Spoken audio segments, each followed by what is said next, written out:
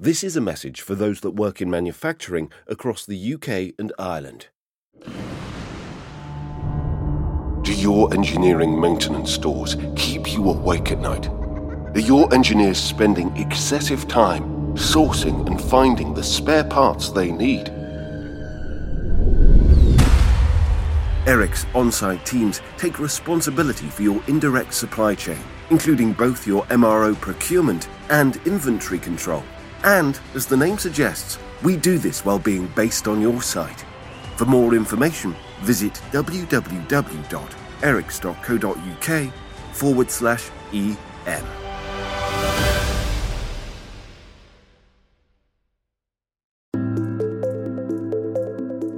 How can Europe secure its electricity supply, regardless of weather conditions, as it rushes to replace fossil fuels with renewable energy? The overall driver really for Greenlink is, part of the, European-wide targets to interconnect electricity markets. Greenlink will be only the second interconnector between the Republic of Ireland, and anywhere else. The macro benefits of interconnection, it should lead to downward pressure on prices, in both Ireland and the UK. It facilitates the connection of more renewables to the grids in both countries. It gives a pathway to a market in an alternative country for the likes of renewables developers, and there are very ambitious targets in the Republic of Ireland to connect lots of offshore wind. How can the UK meet demand for emissions-free goods transport and the network of fueling stations to supply it? For HGVs, we need a much smaller refueling network than we would for private cars, where if we're living our lives and we want to drive somewhere, we need a refueling station around every corner. But with HGVs, they often follow set routes, or they will operate in a back to base or a hub and spoke method, and failing those, they will almost invariably follow the major motorway networks. So we did a heat map analysis of HGV movements and found that as little as 7 stations were required to cover the majority of UK HGV movements. So it's much easier to get the infrastructure in place for these larger vehicles than it would be for private vehicles. The built environment accounts for 40% of climate change emissions, with many coming from construction operations. Is there a way to slash this impact? This power profile is more dynamic than a Formula 1 racing car, right? It's like constantly when the tower crane is working hard, this engine is constantly being asked to go full power and then no power, full power, no power, full power, no power. And of course, when you have a diesel genset, and you see that sometimes, when they have to go from idle to full power, sometimes they puff out a black cloud of smoke of unburned fuel, right? A diesel engine doesn't like that kind of dynamic load application. And so what we do, we add a flywheel system into the mix, and the flywheel is very good at dampening out these high power spikes, right? And as a result, the diesel engine can run much closer to the average power consumption on such a construction site.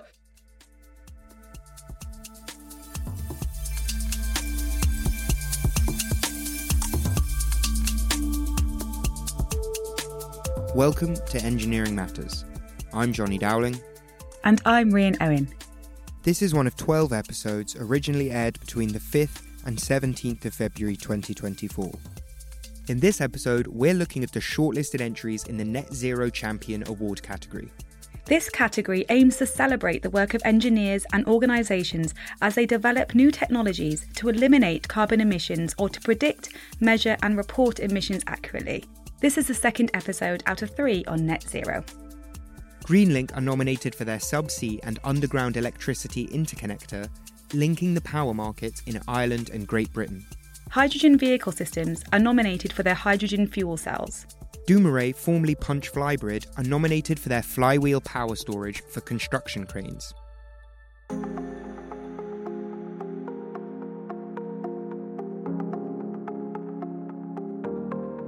Across Europe, investments in electricity distribution have failed to keep pace with investments in renewables.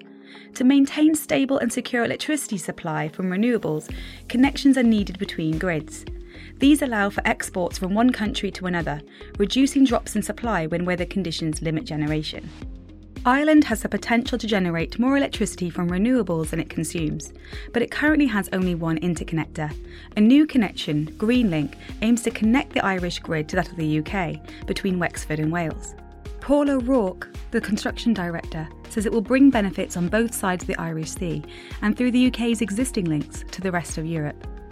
The overall driver really for Greenlink is, part of the, I suppose, European-wide targets to interconnect electricity markets. Greenlink will be only the second interconnector between the Republic of Ireland, and anywhere else. The only other interconnector is the East-West interconnector, which I worked on as well, which connects North Dublin to North Wales. That's also 500 megawatts. So the level of interconnection from the Republic of Ireland, is still quite low. The macro benefits of interconnection, it should lead to downward pressure on prices, in both Ireland and the UK.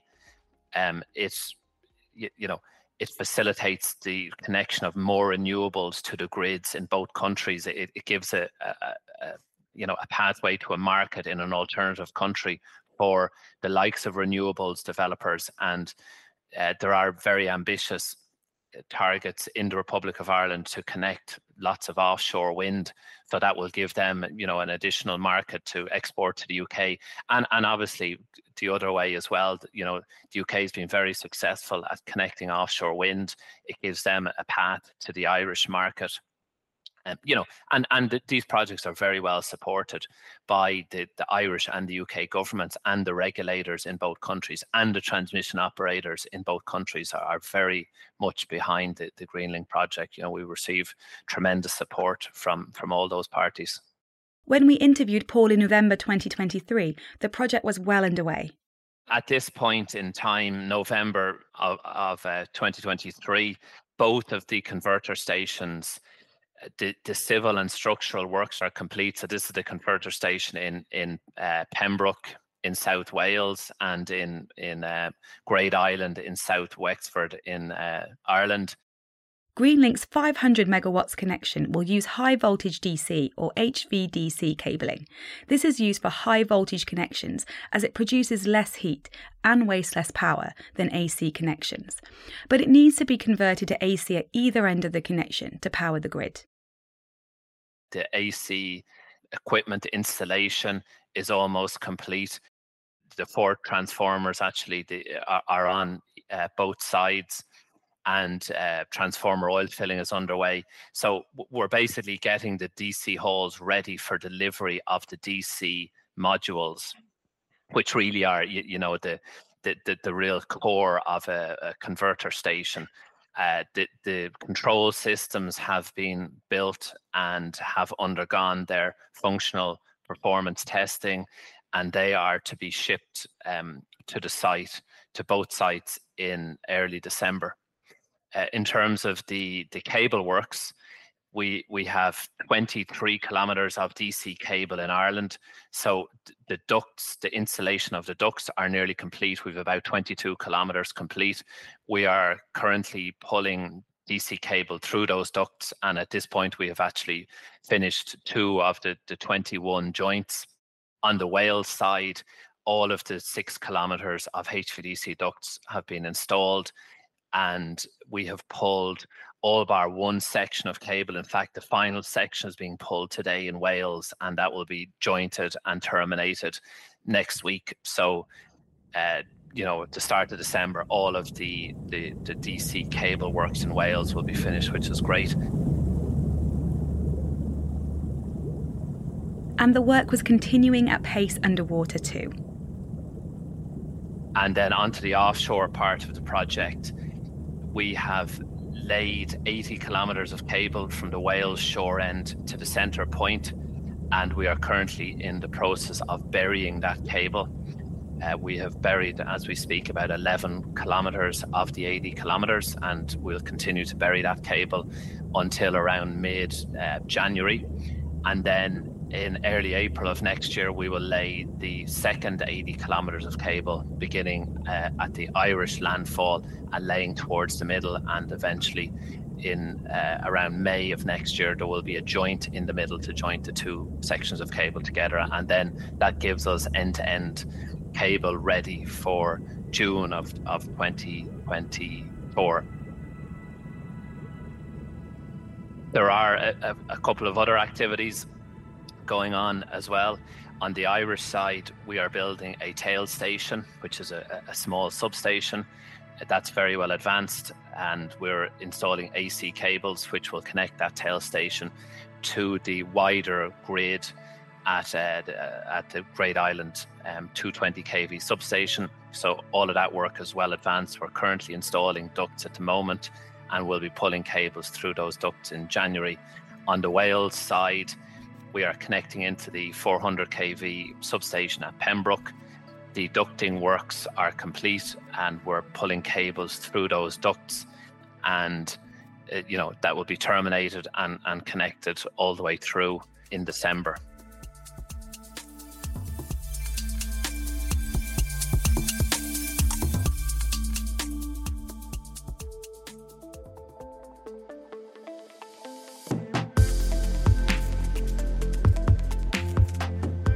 Long-distance heavy transport is one of the key obstacles to net zero.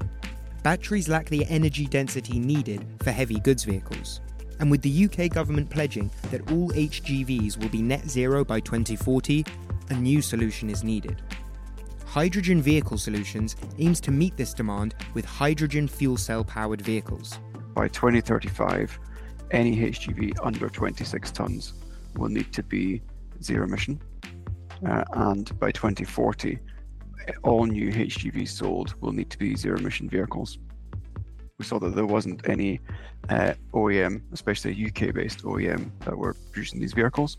And so we set to work making a vehicle that would fulfill customers' needs of long range, heavy payload, and quick refueling, as well as being zero emission. That was Daniel Musenga Grant, Head of Sustainability and Corporate Social Responsibility at HVS, or Hydrogen Vehicle Systems. Yeah, so we started in 2017, and with the very clear mission to fill a gap in the market, which was for zero emission HGVs.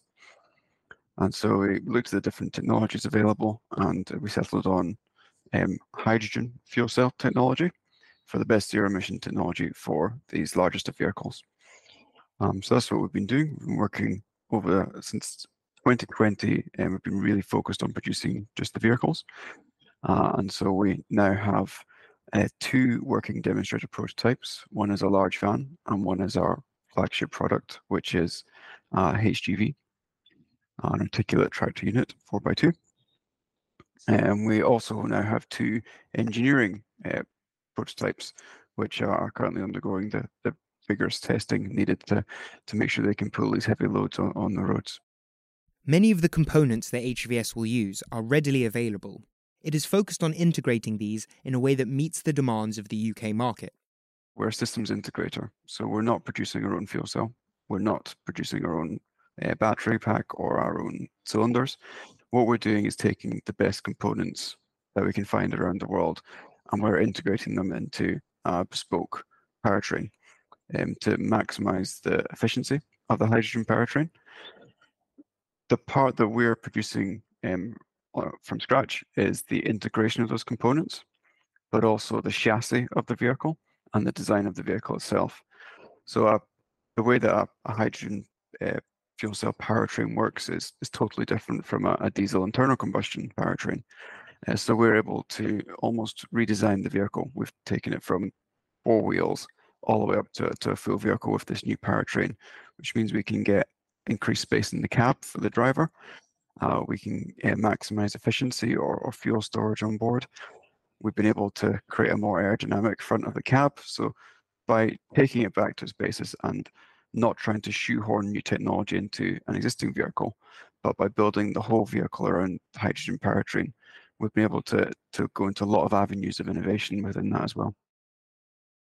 The move to electric power presents an opportunity to move away from mechanical transmission.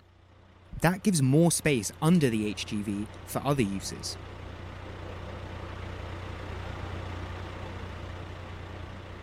So we're using something called an E-axle.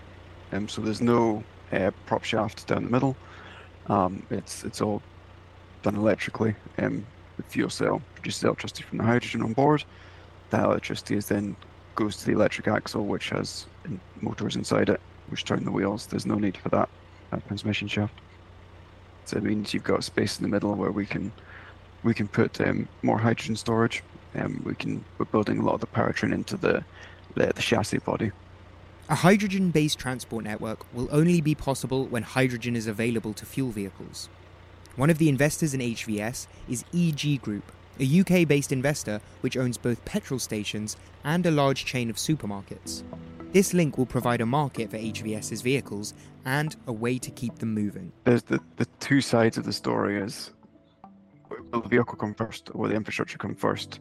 And with our connection with EG, we really feel that we've been able to overcome that chicken and egg problem, which is seen in the hydrogen industry. EG have made 2 investments into us, one in 2021 and one in 2022. And the reason they did that, they have thousands of refueling stations across, thousands across the UK, even more across the world. So they have the refueling stations ready. They are also doing a bit of investment into hydrogen production, the fuel itself. They also have one of the largest franchisers in the UK, with franchisers in companies like Starbucks, Krispy Kreme, Burger King, anything you would find at a service station, which is where their business was centered. And also the same month that they made their initial investment to us, the major shareholders at EG Group became the major shareholders in Asda supermarkets. So there's access to a lot of fleets there, a lot of HGV movements that are required. And so they made the investment into us because they needed a vehicle that would refuel at their forecourts, would use the fuel that they're investing into, and be able to help decarbonize the fleets of their franchises and Asda. So it's working within that ecosystem that we're able to overcome that problem. It's unclear whether hydrogen will ever be used to power passenger vehicles, but hydrogen HGVs have clear benefits, and they are well suited to be fueled from an initially limited supply network. For HGVs, we need a much smaller refueling network than we would for private cars, where if we're living our lives and we want to drive somewhere, we need a refueling station around every corner. But with HGVs, they often follow set routes, or they will operate in a back to base or a hub and spoke method. And failing those, they will almost invariably follow the major motorway networks. So we did a heat map analysis of HGV movements and found that as little as 7 stations were required to cover the majority of UK HGV movements. So it's much easier to get the infrastructure in place for these larger vehicles than it would be for private vehicles. That means that as well as building an HGV suitable for UK drivers, HVS will be helping to build the basis of a UK hydrogen market.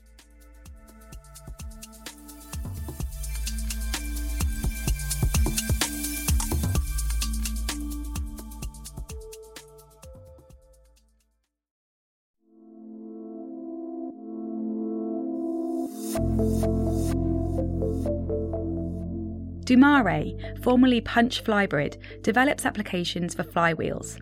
The company has its roots in the motorsports industry. Managing Director Tobias Nickel explains.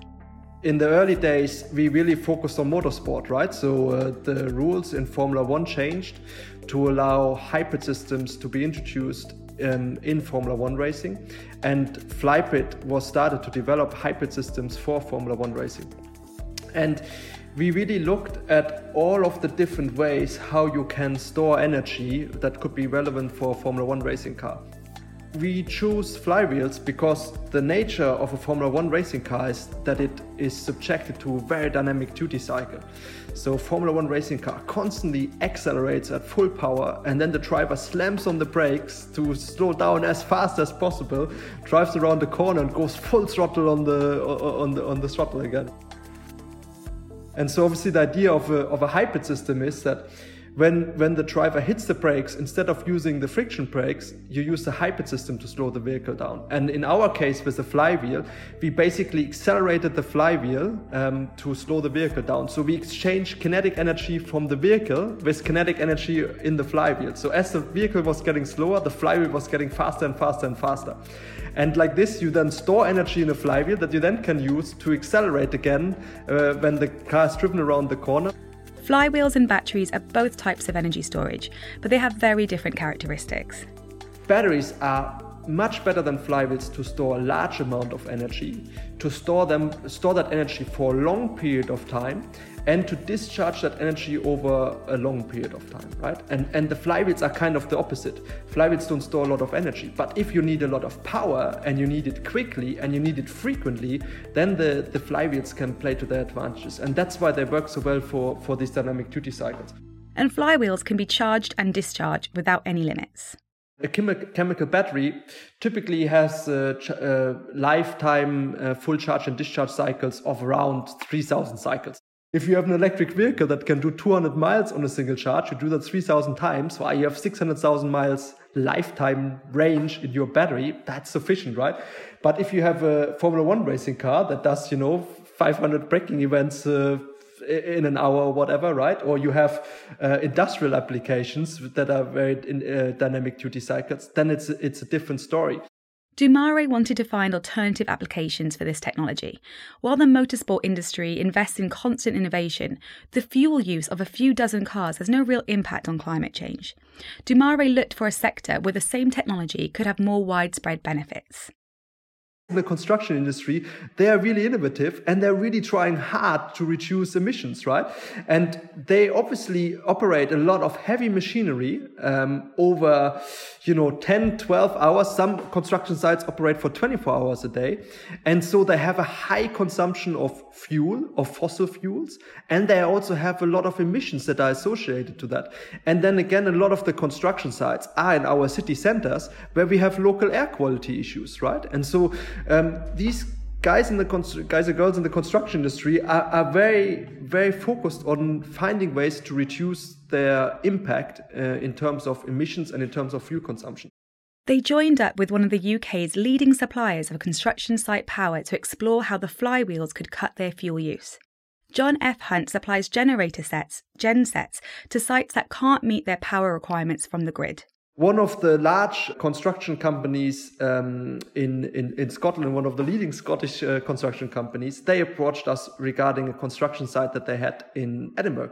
And we worked together with a company called John F. Hunt, who are a power rental company. So they typically rent diesel gensets to the construction industry, right?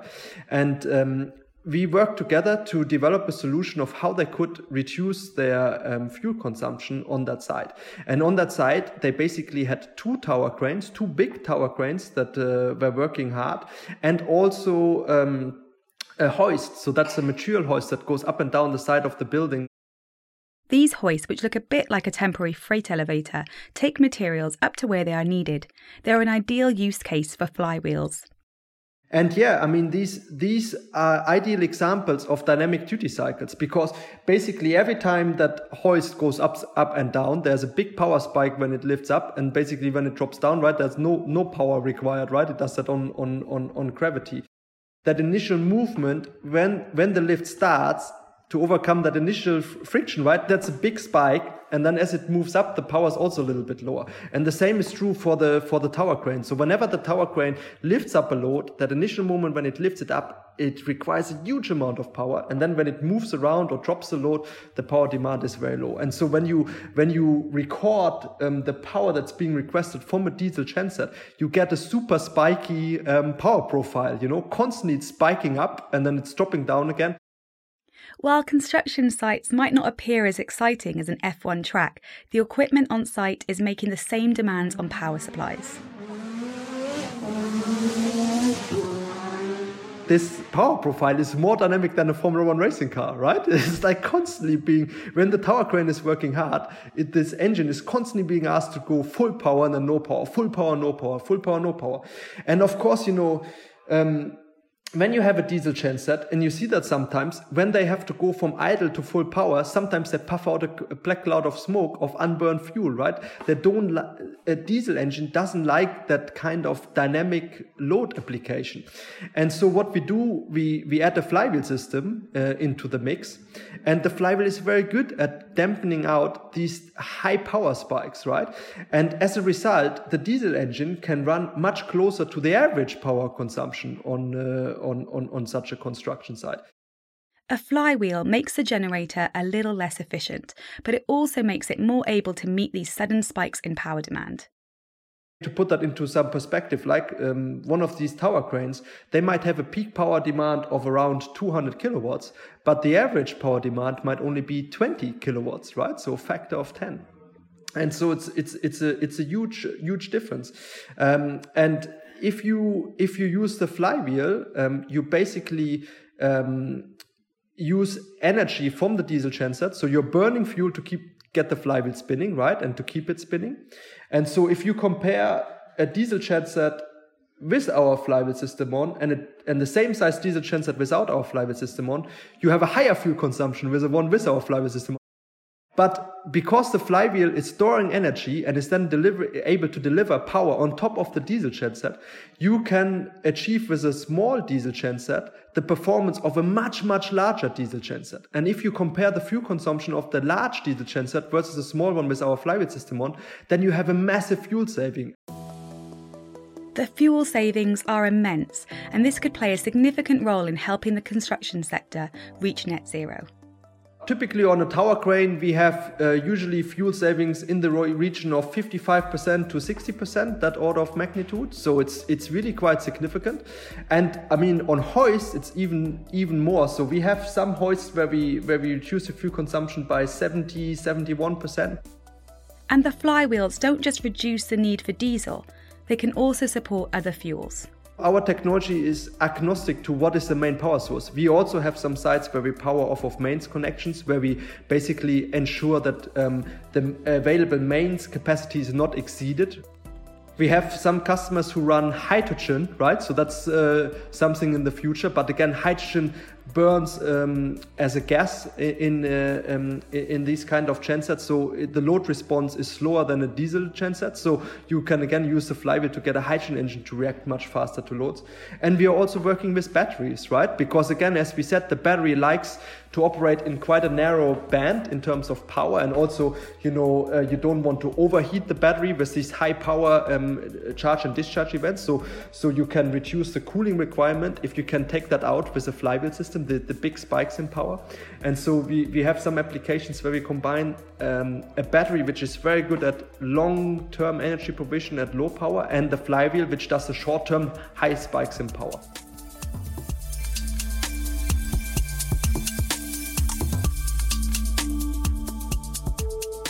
The entrants we've looked at today are all playing an important role in helping the world meet its net zero goals. Their work will be celebrated at the Engineering Matters Awards ceremony in London at the end of March. Our next episode will be the last in this series, looking at the final Engineering Matters Awards shortlisted entries in the net zero category. Engineering Matters is a production of Reby Media. This episode was written and produced by Kiri Yaranathan and hosted by me, Johnny Dowling, and by Rian Owen. Editing by Will North, series supervision by John Young, sound engineering by Ross McPherson, and our own man who judges all we do is Rory Harris.